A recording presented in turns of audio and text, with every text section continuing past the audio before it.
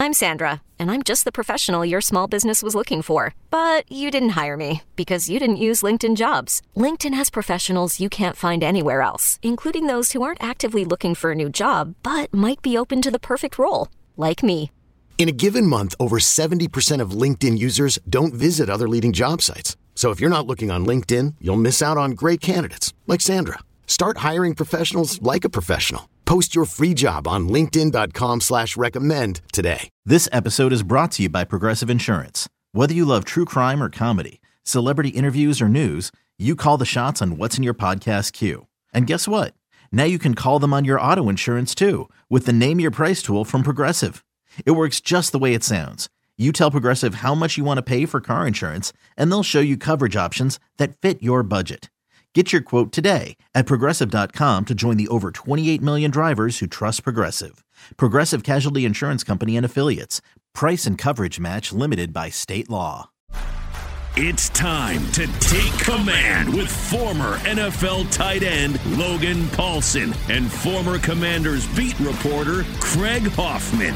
Welcome in to Take Command. I'm Craig Hoffman. That is Logan Paulsen. Logan, happy to be back talking into microphones after a couple days of silence. You ever had to just not talk for a couple days? I don't think that's ever happened to me. That super extreme, like my voice just doesn't work. Like, I don't know. I've been, knock on wood, been pretty fortunate in that regard. Yeah, it's not a good time, especially when you talk for a living. But happy to be back. Happy to have plenty to talk about, too, by the way. You know, we collected a bunch of mailbag questions, and we will certainly answer as many of them as we can. But there's actual news to talk about. Ron Rivera doing the rounds on Press Row or on Radio Row out in Phoenix ahead of the Super Bowl. Congrats to Ron on winning the Salute to Service Award. That was in part why he was doing a lot of these interviews. But he talked about kind of the biggest hot topics that, of course, you know, he's answering questions, and so you'd assume that people asking the questions would ask about. But he talked about a lot of the stuff that we've been talking about over the last couple of weeks on here and on all the shows that we do. But the biggest piece of news, if you will, the one new thing that kind of comes out of this, Logan, that I want to start with is what he said about Chase Young. And he basically said there is a process they're going to go through, and it is not guaranteed that he is going to get his fifth year, he being Chase, get his fifth year option picked up. This is from Michael Phillips' transcription in the Richmond Times-Dispatch. That's what we did with Duran, talking about, you know, waiting it out to the last year.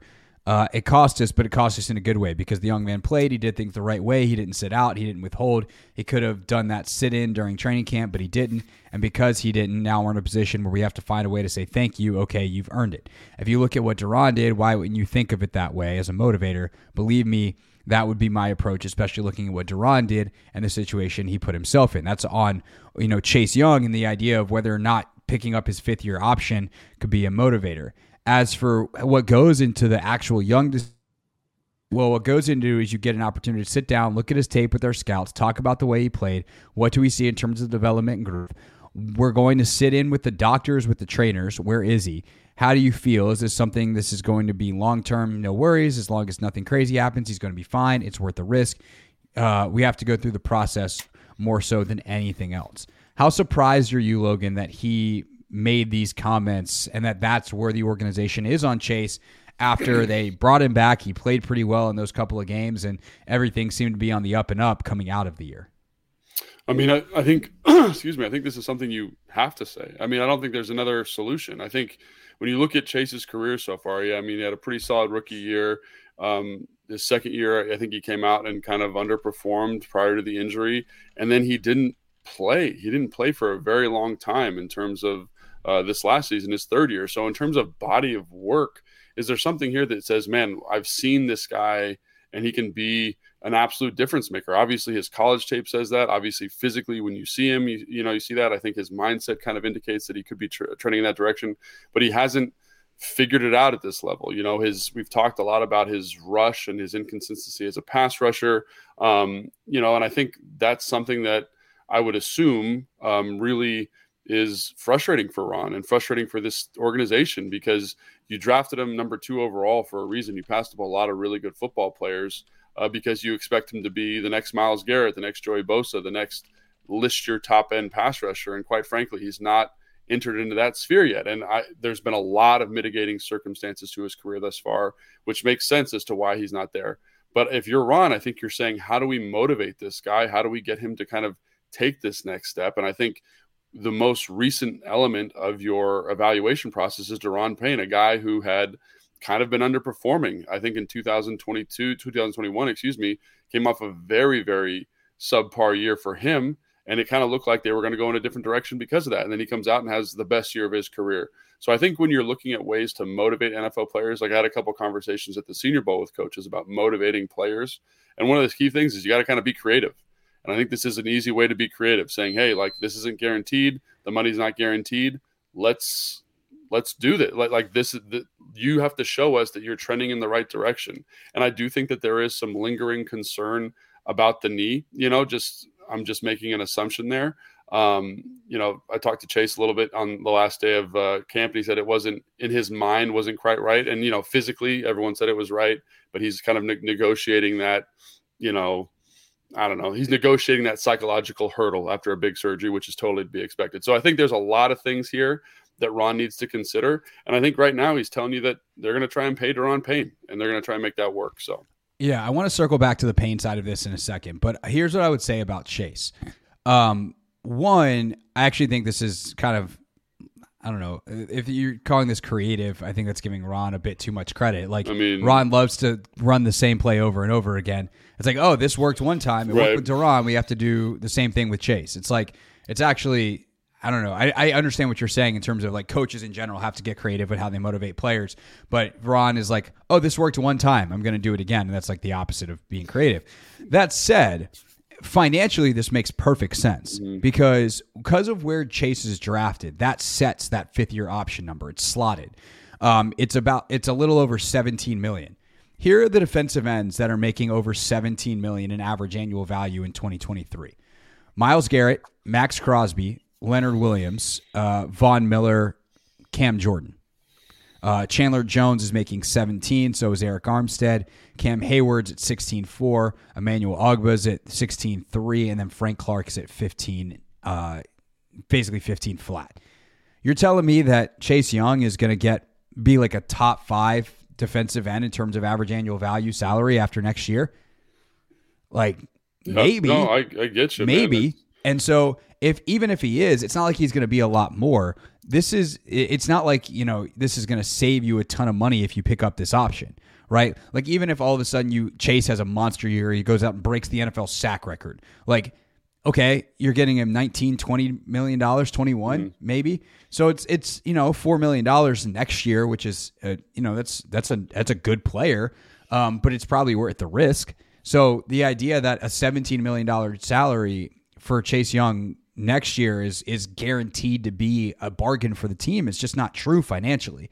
I think that there's a good chance he's making about that and maybe less over some kind of long-term deal. So I do think that, sure, there a motivation now for Chase to go out and prove it. He kind of can't rely on the fact that he's got a guaranteed deal. He can't slow play a rehab or whatever, which, again, I don't think he did. I think his knee was in a bad place. And then the mental hurdles are very real. So I have empathy for those things.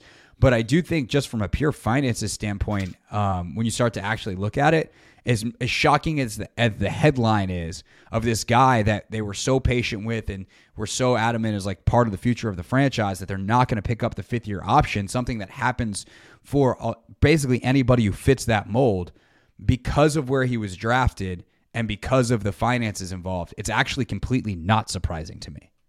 No, I agree. I think that's really good insight there in terms of the cap situation, but also it's like, think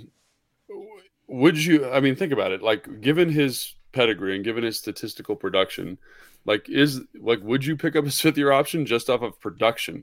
And I think my answer is probably not, and I think there's the financial element, there's the production element. These are all factoring in. And I think ultimately this is a good decision. And I know, and I don't like talking about players' money on podcasts because it is their livelihood. It is their thing. He deserves to get paid as much money as the NFL can afford to pay him.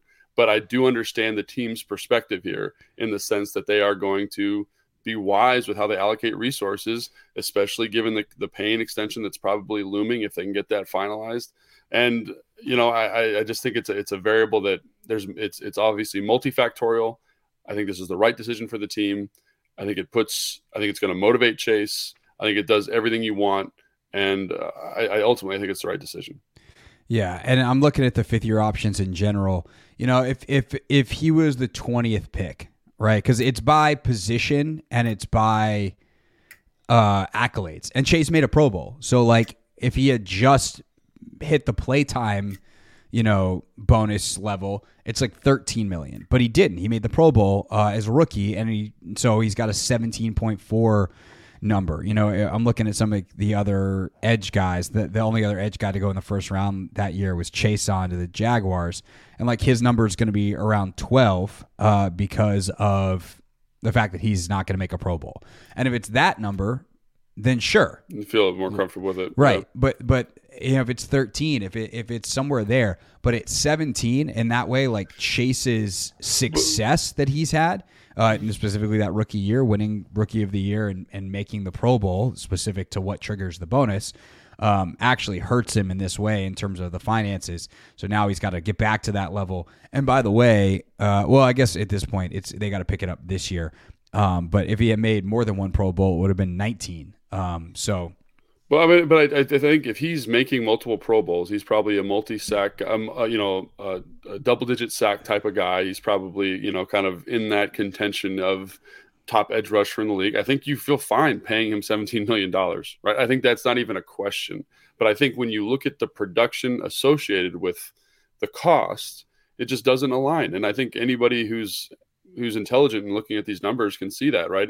That this moment in his career, understanding all of the adversity that he's gone through financially, it just doesn't make sense for the team to embrace that $17 million number. Like it doesn't make any sense. And I think Chase is still going to be great. But I don't think it makes sense financially at this point.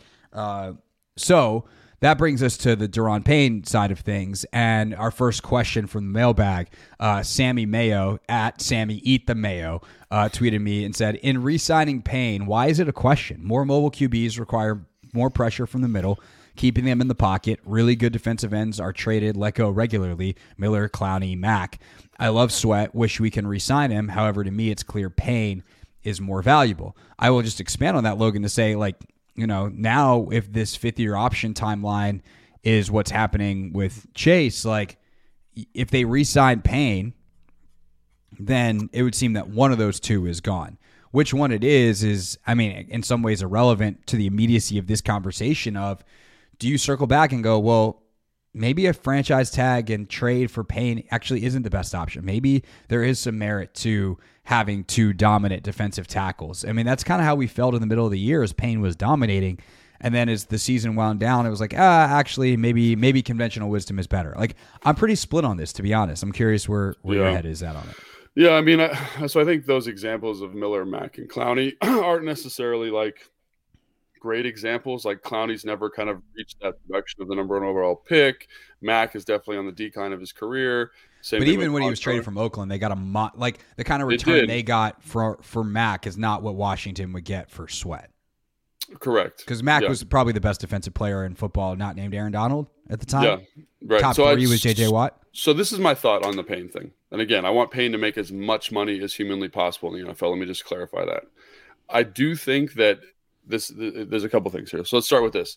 First off, his value in the NFL will never be higher than it is right now. And people say, oh, what if he has another great year? He's never going to have 11.5 sacks again. Like in his career, he's not going to reach that number again. It's very, very unlikely. There's a reason that it's a franchise record, right? It's like kind of this, it's hard to consistently generate interior line pressure unless you're Aaron Donald, right? So his value around the league is not going to be any higher than this.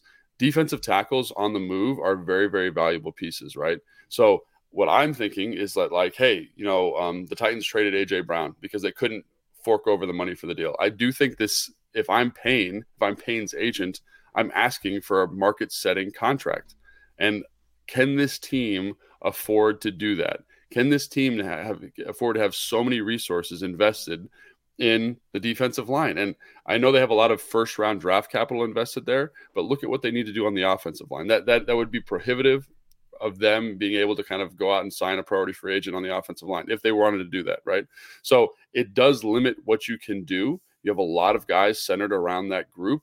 And I think if you're building for the future, which you should be, like you could franchise him, you could trade him, and you could get a first and probably a second round pick in the 2023-2024, depending on how those allocate, right?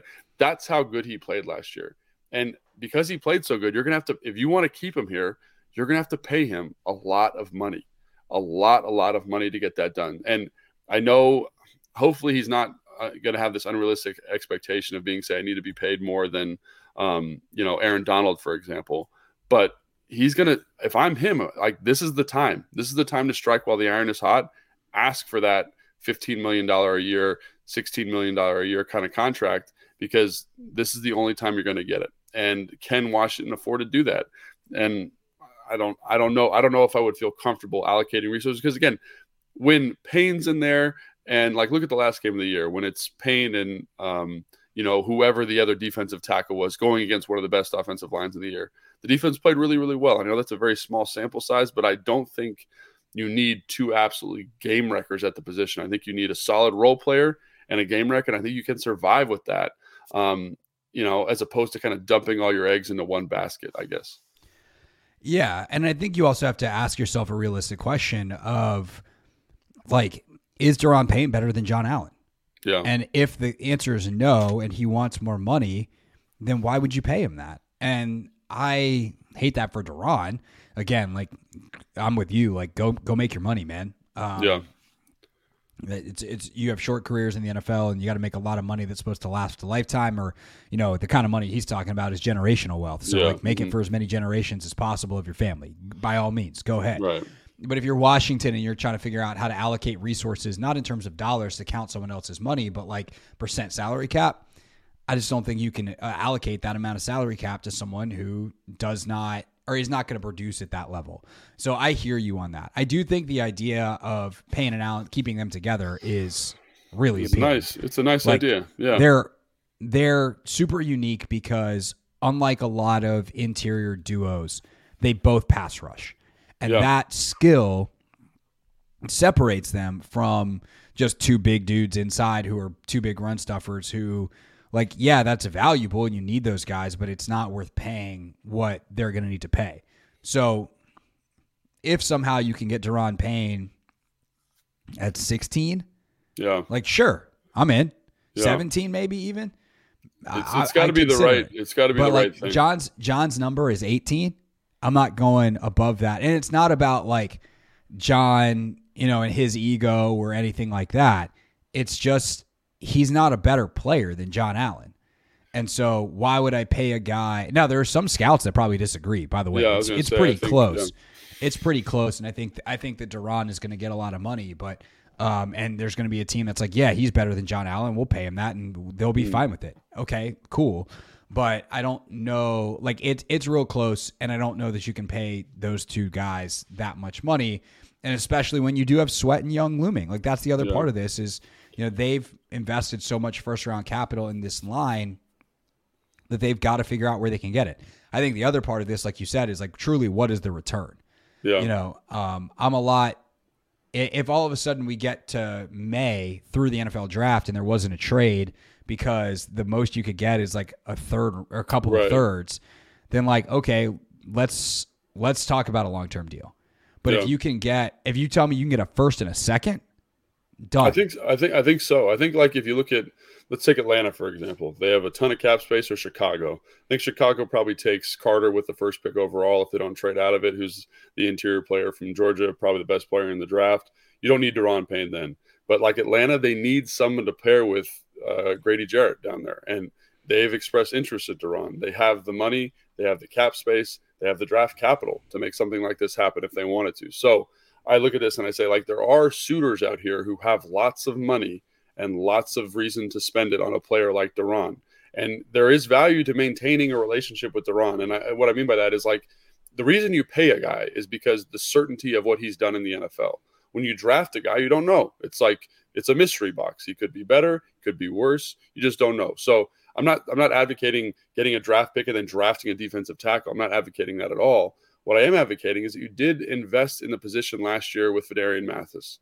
You did find a nice addition in Ridgeway. I know he's coming off the pec injury, but those trust your process. I think teams in the NFL, this is more of a philosophical thing. They get screwed up from a cap standpoint when they say we have to pay this guy. And I know that sounds totally heartless, but to be a good GM, you have to carry a little bit of that with you. Unless you think he's the best defensive tackle in the NFL or in the top 5, like, I would be willing to move on from him. And again, I want him to make as much money as possible. Is that going to be here? Probably not, because they're going to kind of be negotiating this Allen Payne relationship. But I do think that it's going to be very, very challenging to get him at a number that's going to allow you to continue to roster build long term. I think, and I'm not a cap expert, so that can be kind of challenging. But those big contracts, they are prohibitive long term. Yeah, no, definitely. And like you said, they've already invested in some of the replacements. So, that should speak to something as well. Yeah.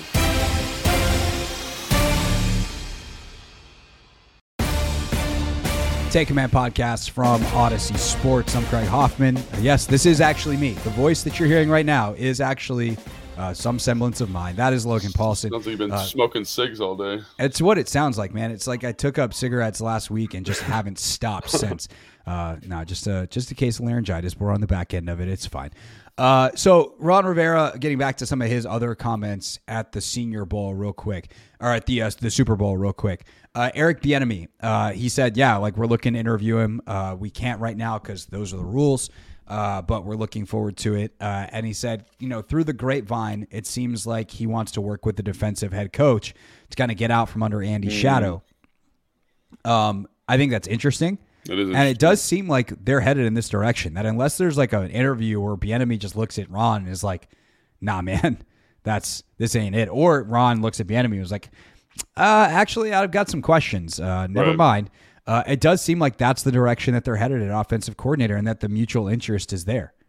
Yeah, and I think, we've talked about that a lot on this show, and that seems to be their guy. And I think the relationship with Andy Reid is going to be a big deciding factor in that. And obviously, we can speculate and talk about it all we want, but they're definitely waiting to interview him. Like, take that for what it is. He's probably the most exciting candidate. They're waiting to interview him.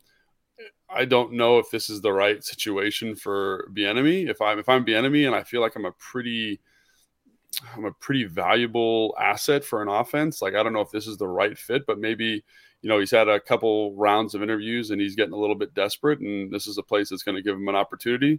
So maybe, but it is this offensive coordinator position does not seem overly appealing at the moment, just because of the time parameter of the year, kind of with Ron, all that kind of stuff. But I think I'm excited about it. I'm excited that he's a candidate. I'm excited that they're going to interview him, because of the guys that are mentioned, like, his resume is the best, Yeah, for sure. Ron did also talk about the offensive philosophy, the quote from Martin Mayhew that's gotten all this run in the dumbest possible way since that year-end press conference of the 2-to-1 run thing. And he's like, yeah, that was exactly what I've been saying, which I heard in context at the time. Yeah. I don't know why this got so far out of whack, but Ron did say, like, yeah, that's at the end of games. Like, sure, if we can get 2-to-1 because we're up in the fourth quarter and run out the clock, then sure. But they do want to basically get the ball to their playmakers and do it quickly. So obviously that is something Bieniemy has helped Andy Reid and Patrick Mahomes do for years in Kansas City. It would seem to be a philosophical fit. And to kind of play in with that, Logan, he also said that Sam Howell is clearly the favorite to be QB1. Well, right now he's the only quarterback on the roster, so duh. But he did kind of push away the idea that they would go out, spend on a veteran just to spend. He did say if we find the right veteran, we would pull him in. But it does seem like Sam Howell is headed towards being QB1 in a separate interview than kind of the local press scrum, one that he did on NFL Network with Andrew Siciliano. He told Andrew, like, yeah, Howell right now is QB1. That's how we're going to head into OTAs and minicamp, and we'll see what happens from there. So when you take those things together, Logan, the philosophical, we're looking for someone who can get the ball out quick. We're looking for to get the ball to our playmakers. We have a strong run game. We want to use it and then dial up shots and play action. How do to me that says, like, yeah, Bieniemy would be a great fit.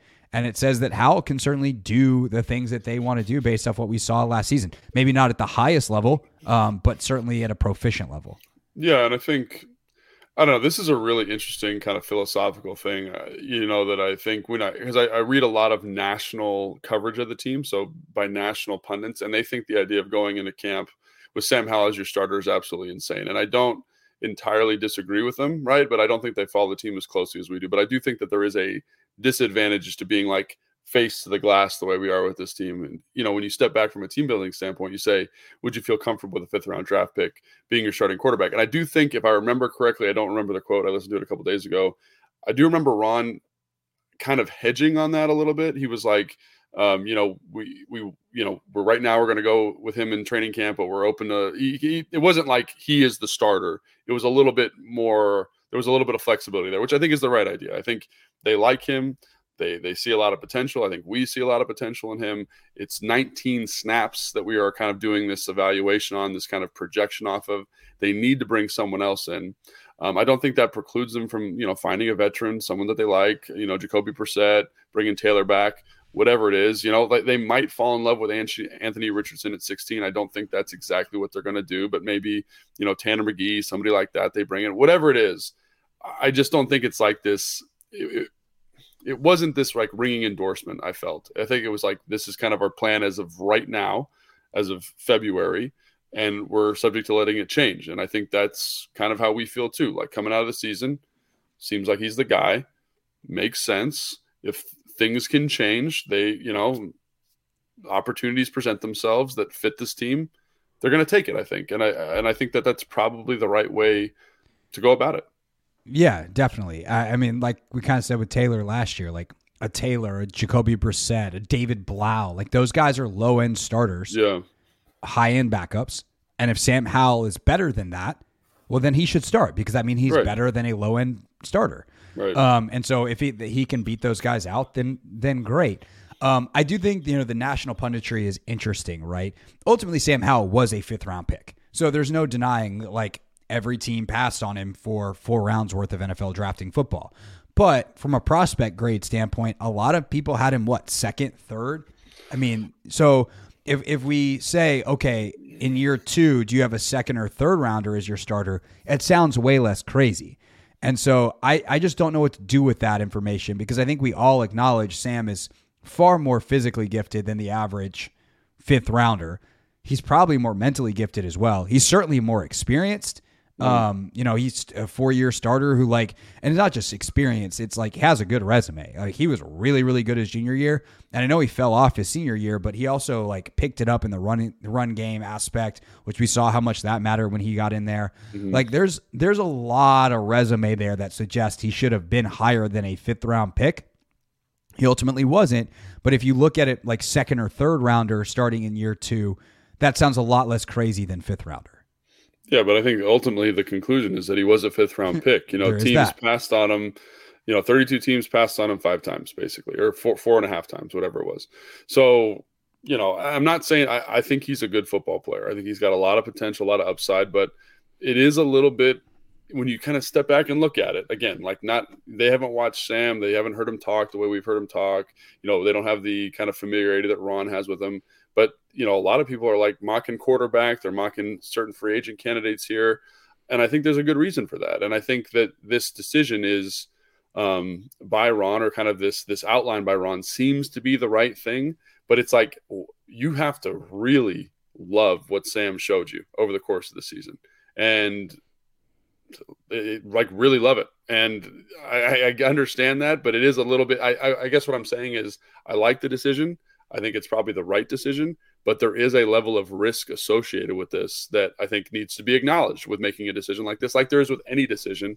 But as opposed to bringing in, I don't know, like Derek Carr, for example, there's risk associated there. Right. I was going to say, what's the risk-free option? Yeah, there's risk associated with everything, but this one it has its own kind of unique risk factors: the inexperience, the limited sample size, the change in coordinator. All those different things. Like, can he handle it? And it's a big ask to ask a young player to do that. And I hope he can do it. I think, we talked about his the Dallas game kind of ad nauseum, but the quick release, the arm strength, the running ability gets you excited, but it's 19 plays. And are you willing to mortgage your 2023 season on 19 plays? And, it's risky. It's a little bit of a gamble. Yeah. It's just, is that the best odds? And that's the question. It's like, that's a good point. What's better odds? Is Taylor Heineke better odds? I don't think so. Right. Is Jacoby Brissett maybe for 2023? Is David Blau, say it's Bieniemy, do they get like Chase Daniel at 38 or whatever he is, been backing up Mahomes forever, but knows that offense inside and out. Like, I don't know. I don't know that any of those guys are any better than Sam Howell. So, and certainly none of them have the upside of Sam Howell. So it seems like it would be worth it to go in that direction. Carr's in a bit of a different camp, but again, like we're talking wild swings in play from him the last couple of years in terms of the ups and downs of it all. Last thing on the offense, and we got a couple of other mailbag questions we'll get to, but I thought this was fun. And Logan, it's a tight ends question. So, there go your ears perking up. Nick, at Nick with Sports said, could Washington be looking to add a top tight end prospect in the first or second round this year? Or are they happy enough with their young talent they're already developing? Gosh, I love this question. We could, if you've got an hour, we can talk about it for an hour. Okay. I don't think we have quite an hour. So let's give it like cut me off when I start talking too much. So first off, I think you got to say, is a tight end a position that you want to be drafting in the first round? And like based on just draft philosophy, positional value, like is tight end enough of a value add, right? And do you want to be allocating resources there when there are positions available in this draft specifically that are more valuable? Like at 16, absolutely not. They should not take a tight end at 16. There's not a guy in this draft that deserves to be taken that high, and there's very rarely a tight end that I would take in the first round, especially the first half of the first round. So like right now, this is a very cornerback heavy, very offensive line heavy, very edge rusher heavy class, right? So it'll be interesting to see how the draft falls. I've seen all sorts of different mocks at 16 and guys getting pushed up because of the Senior Bowl and guys getting dropped down. One of the things that I've been talking about with a buddy of mine is like, let's say the draft falls in a very specific way. Let's say you get your corner in the first round. There is a world where, DeJuan Jones, where Darrell Smith, where all of these offensive linemen, Cody Monch gets drafted ahead of when you're picking in the second round. And then you've picked your DB already, right? You could go safety there. And I also think you could go tight end there just because of how the draft is falling, right? There's Kincaid. There's the kid from Oregon State. There's all these guys with high upside receiving potential that would just be really good value there. There's also linebacker, safety I mentioned, maybe even edge, which is kind of a crazy thing to say, but like that's just kind of how go back to the first segment of the podcast, why they might need an edge guy. Yeah. So those will be valuable positions if those offensive linemen I just mentioned get picked. Now I've seen mocks where they don't get picked and Washington picks the DB in the first round. They pick an offensive lineman in the second round. I think for value, that's probably the right decision. Now that's just kind of the draft landscape, but there's some very talented guys. I don't think there's like that blue chipper guy that's going to change your life offensively. I think there's some good players that I like a lot, but there's no Kyle Pitts. Let's just say that, right? There's no Vernon Davis in this class. That being said, I do think they really like the young guys here. I think, I've had conversations with multiple people on staff that are just like, we really like what we've got. You got Curtis Hodgins. They think he can develop if he gets a little bit bigger and stronger. Armani, I think, showed you what he can be as a playmaker, given more offensive touches. Cole, I just remember back to training camp, and I remember even in his limited targets this year, you saw the body control, you saw the physical competitiveness, and you've got one of the best blocking tight ends in the NFL in John Bates. So when you see a room like that, the upside of this room is crazy. Like you have 3 young guys in their second year who could be outstanding. They could be very, very good NFL starters for very, very low cost. That's the problem with the draft. Are you willing to allocate a second round pick to a guy in a room that's already got a lot of upside? I don't know. Again, if the draft falls that way and you feel like there's the best value there with that second round pick, I totally could see that. But I think they like Armani a lot. I think they like Cole a lot. I know they like Bates. I think they want Curtis to develop. That's 4 really talented pass catchers and guys who have shown a kind of surprising ability to be physical in the run game. So I think you feel pretty good about that group, quite frankly. And I don't know if you want to be investing a lot in a group with such high upside at this moment. Yeah, I was going to say, it feels like Armani's tight end 1 next year. that'll be like interesting. Bates is kind of like the most sure thing, but he's like your classic tight end too. Yeah. I think if you're looking for a guy that can be this kind of Travis Kelce, Greg Olsen, analogous guy, I think it's Armani, right? I think that's kind of the way the staff is viewing him. Like I had a conversation with Kime, and he said that there was people on staff who were like, he could play receiver here. Now that's insane. This was during rookie minicamp or something like that.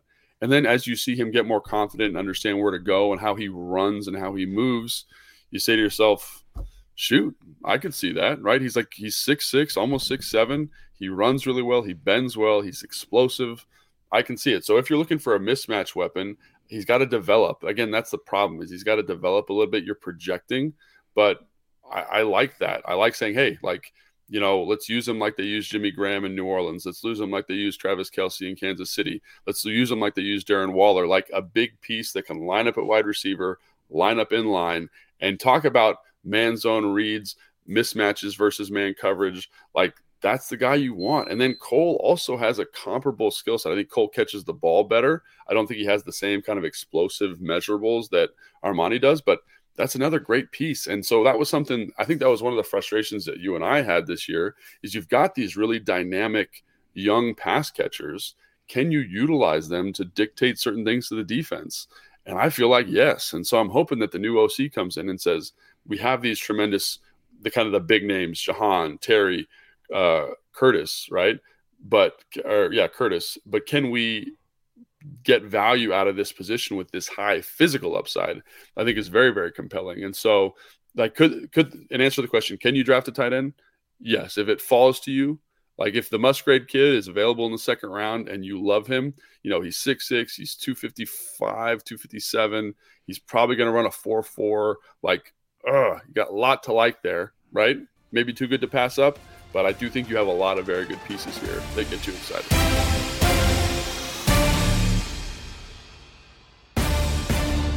Take Command Podcast from Odyssey Sports. I'm Craig Hoffman. That is Logan Paulson. All right, last 10 minutes or so here. Let's try to get into more questions. I like this one a lot from Big John. We've talked about this a little bit before, but why don't we see more cross-training of coaching staffs, offense spending time in defensive meetings and vice versa during the offseason? Kyle has credited that a lot with his development. Seems like a good oppo research. I agree, man. Like at the end of the day, you want to know what your opponent's thinking so that you can try to defeat it, how they approach certain things, how they look at what you do. And I think there's a lot of, if I was a coach, I would 100% do that every offseason. I would have my defensive coaches scouting my offensive and do it from a scout's perspective. Like, hey, if you're preparing for us, what do you see? What are you trying to put together? But I would also have in the meetings, let's divide up and come up with a game plan and a defensive and an offensive, and let's do it with a room of mixed coaches and see how it's different than when we just have all defensive coaches or all offensive coaches in the room, because you just see the game differently and where the weaknesses, the strengths, places you can exploit, places you feel comfortable, all that. Yeah, I remember this was something, Wes Phillips was here and he was kind of in between jobs for a minute, and his dad, Wade, was coaching in LA. And he said, hey, I'd like you to be a defensive assistant, defensive quality control, something like that. And, Wes was kind of hemming and hawing about it. And one of the reasons Wade said is, I just want to see the game from an offensive perspective. I want to see how you view these concepts and how these concepts are trying to attack what we're doing defensively. And so I do think that this happens more frequently than people think. But I really like what you were saying there, Craig, is in the offseason, can you bring in a defensive coach, a guy that's very forward thinking, and say, hey, sit with us. Let's talk about these coverages, how you think they're coaching them. Because, that's one of the things to me that made Sean, that made Kyle, that made Matt, that made Mike, that made them great. And I think it's one of the things that, I kind of has led to the proliferation of that coaching tree is it's not unique to them, but I do think that they really buy into this, is this idea of understanding what the defense is trying to do. It's know thy enemy, know how they're coaching their cover three, know how they're coaching their quarters. And if you know how they're coaching it, and I know your rules, and I know, hey, you got to carry one to the flat or carry two to the flat, I can break those rules. I can find concepts and design that break those rules. How are you fitting this run? That's a little bit easier to determine. The coverages is where you really get kind of that elite game planning element, right? If I really know what you're trying to do. So I think that that's a really good idea. I think it happens probably more than fans acknowledge, but I do think that it could still be more prevalent, because I think it's such a valuable piece of game planning and cultivating offense in the NFL. Can you give an example from your career of something you learned from a defensive player or coach that helped you to like kind of flush out this idea of why it would be helpful? Oh yeah, I mean, even just something like as simple as route stems, right? It's like if number 2, which like let's say I'm the tight end to the right and there's the Z receivers outside, if number 2 pushes to the seam, my eyes go to number 1 or something like that. I'm trying to remember. This was in Atlanta. So if I push to the seam, which is kind of a widen release, my eyes go to number 1. So for me, like I got to know in 2x2 that if I push to the seam, his eyes are going to go away. And now I'm running the route off of the middle linebacker technically, right? Because he's pushing to undercut the route by number 1. So I'm not trying to beat that linebacker. I'm trying to beat the linebacker. I'm not trying to beat the linebacker to my right. I'm trying to beat the linebacker to my left. So how does my route change once I do that? I push for width. Let's say I'm running an in. I have to get back nice and tight to stack that middle linebacker to run out. Or even something as simple as cover 2, right? Out of a 3x1, like that Sam linebacker who's right over top of you is going to push to the flat. So I don't want to run the route off of that guy, the stick, like a little 5-yard out. I want to run the route off the mic. So just understanding their rules and how they push to stuff and how they match stuff, it's like getting the answers to the test, right? It's like understanding in a run front, like when it's a read 6 versus a penetrating 6, like he's going to play the C gap. And understanding that difference affects my technique and makes it way easier for me as a player to put myself in a better position to be successful. And like one of my biggest regrets as a player from my career was not studying coverages the same way I studied fronts, because even though I was a slow guy, like when I knew a coverage, I could get open. Even if I knew what type of man coverage it was, like I could get open, right? Because I knew where the help was. I knew how to stress him. I knew how to put myself in the best position. So, I mean, it's a huge element. And again, it's something I wish I would have spent more time on playing. But yeah, I think it's good for players, good for coaches, good for everybody, quite frankly. And yeah, I do think it happens a lot, but I think there's always more room for that kind of stuff. All right, last one. This one also from our guy Sammy says, is there any chance or thought by coaches we can use Jamin Davis in a Micah Parsons role at times? Considering Davis's speed and athleticism, it sounds like a solid bet, but I'm sure there's more to it. Logan? Right. I think this is something that I've heard a couple of times with Jamin specifically. And I think you got to look at, and you could probably speak to this too, Craig, as a strength coach, is there are different types of athletes. And when you look at Micah Parsons, he's got this excellent kind of fluidity and rhythm and this reactive strength that lends itself to being a good pass rusher. And when you look at Jamin, he's a little bit higher cut. He kind of plays a little bit higher. He's not quite as flexible through his thoracic spine. He lacks that bend and that rhythm. And what I mean rhythm is, so really good rushers, when you watch a lot of film of a rusher, they understand distance to the blocker really, really well. So it's like, I know on my third step, my outside foot's going to be up, right? I can do my cross chop with my right hand and be in a good power position to establish my next step to turn the corner on the rush, right? And Jamin just doesn't have that kind of feel, right? And I think when you say Micah Parsons compared to Jamin Davis from an athletic standpoint, I think it's easy to say, oh, they're the same, right? But I had a conversation at the high school I was at with the coach from Virginia Tech who coached linebackers when he was in Penn State. And he basically said that, or he told the coach there, RJ Windows, who told me that Micah Parsons would have been the first running back selected if he had chosen to play running back in the NFL. Like, that's the type of athlete you're dealing with in Micah Parsons. I think it's important to remember, dude ran a 4.3.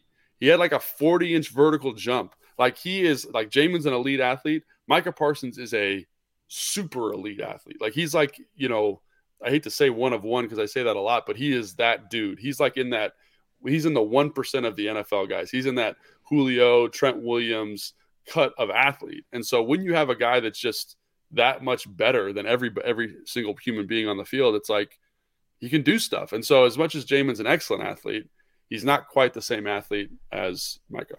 There's also a difference between being a good blitzer and a good pass rusher. Just a great point. And I think Jamin's a pretty good blitzer. He's got good timing.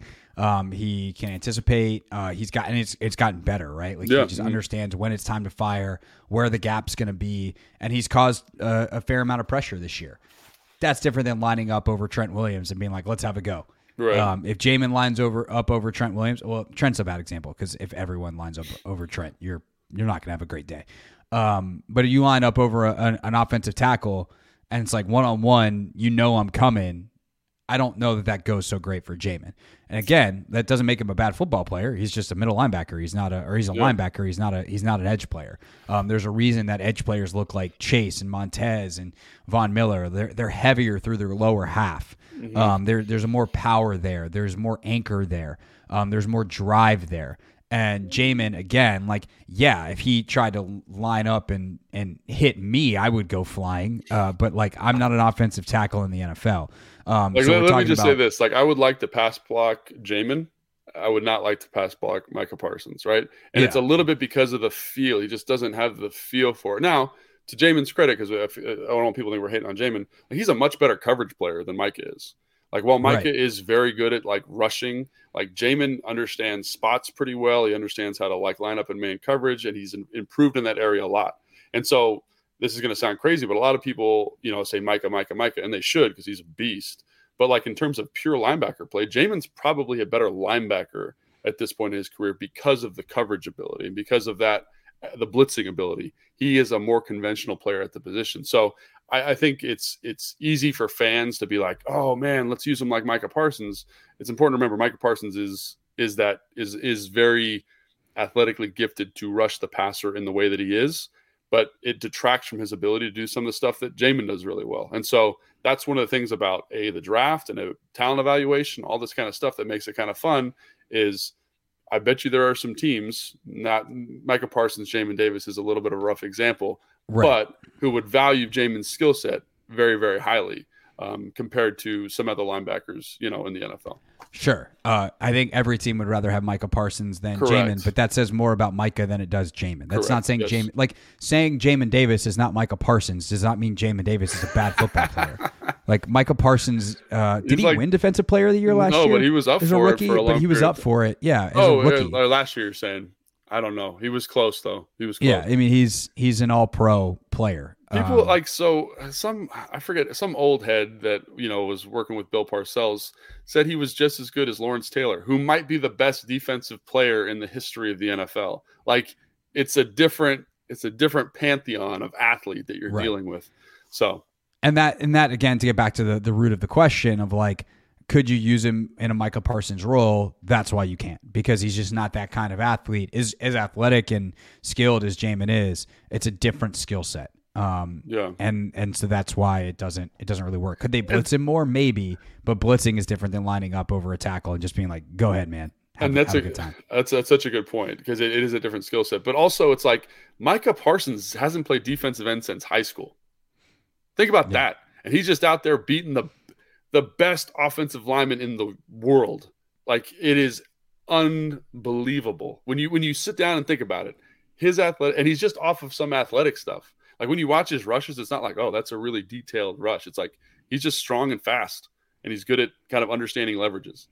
And which the leverage part is it's a big deal. It's a big deal. Huge deal. All right, that is the podcast for this week. We'll be back with 2 more next week. Thanks for the patience on the extra day's wait. Apologies. I didn't have a voice, which makes it really hard to do a podcast. But should be back Tuesday, Thursday, next week, Monday, Wednesday on the YouTube. So make sure you're subscribed wherever you are watching or listening right now. If you combine those words, Logan, it's watching right now. For Logan, I'm Craig. We'll see you next time on Take Command.